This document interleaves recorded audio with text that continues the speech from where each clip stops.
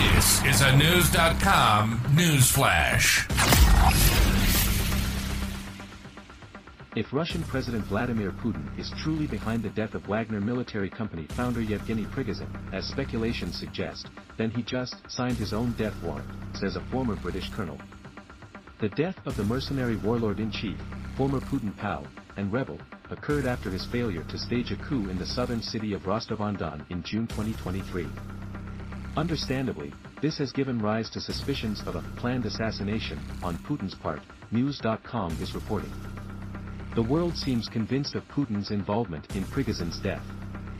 Absolutely nobody is surprised, Colonel Hamish de Breton-Gordon, a former British Army officer said in a statement to The Sun. This has the Russian spy agency, FSB written all over it. It's an internal security assassination job. Lots of people are surprised Prigozhin lasted so long after the failed coup.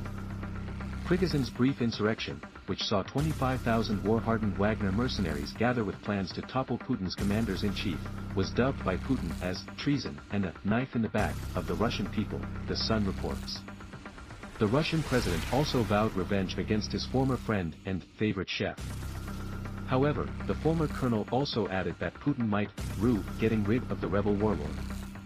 He explains that the war is going badly and the only thing that the Russian president seems to be able to do is get rid of its leaders, naming Surovikin, Pavlov, and Prigozhin.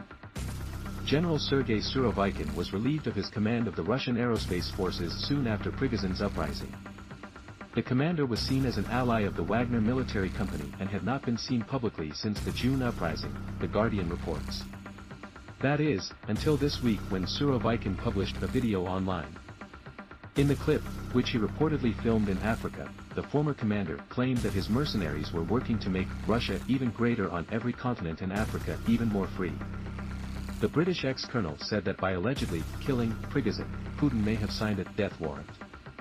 He has upset the two most powerful groups in Russia, the oligarchs who keep him in power and the most effective fighting force Putin has ever put in the field, the Wagner Group.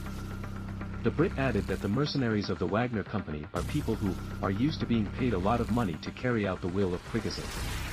The plane crash that supposedly carried Prigozhin also claimed the lives of 6 other passengers and 3 flight staff.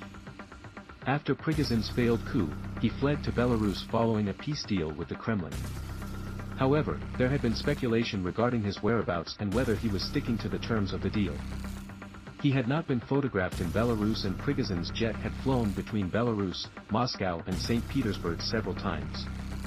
Putin has a history of erasing his enemies. A special News.com report details over 50 officials, oligarchs, rivals, and scientists who died in violent or mysterious circumstances since the dictator began lording over Russia.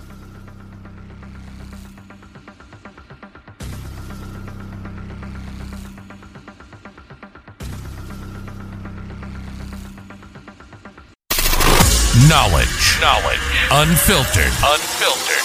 News.com.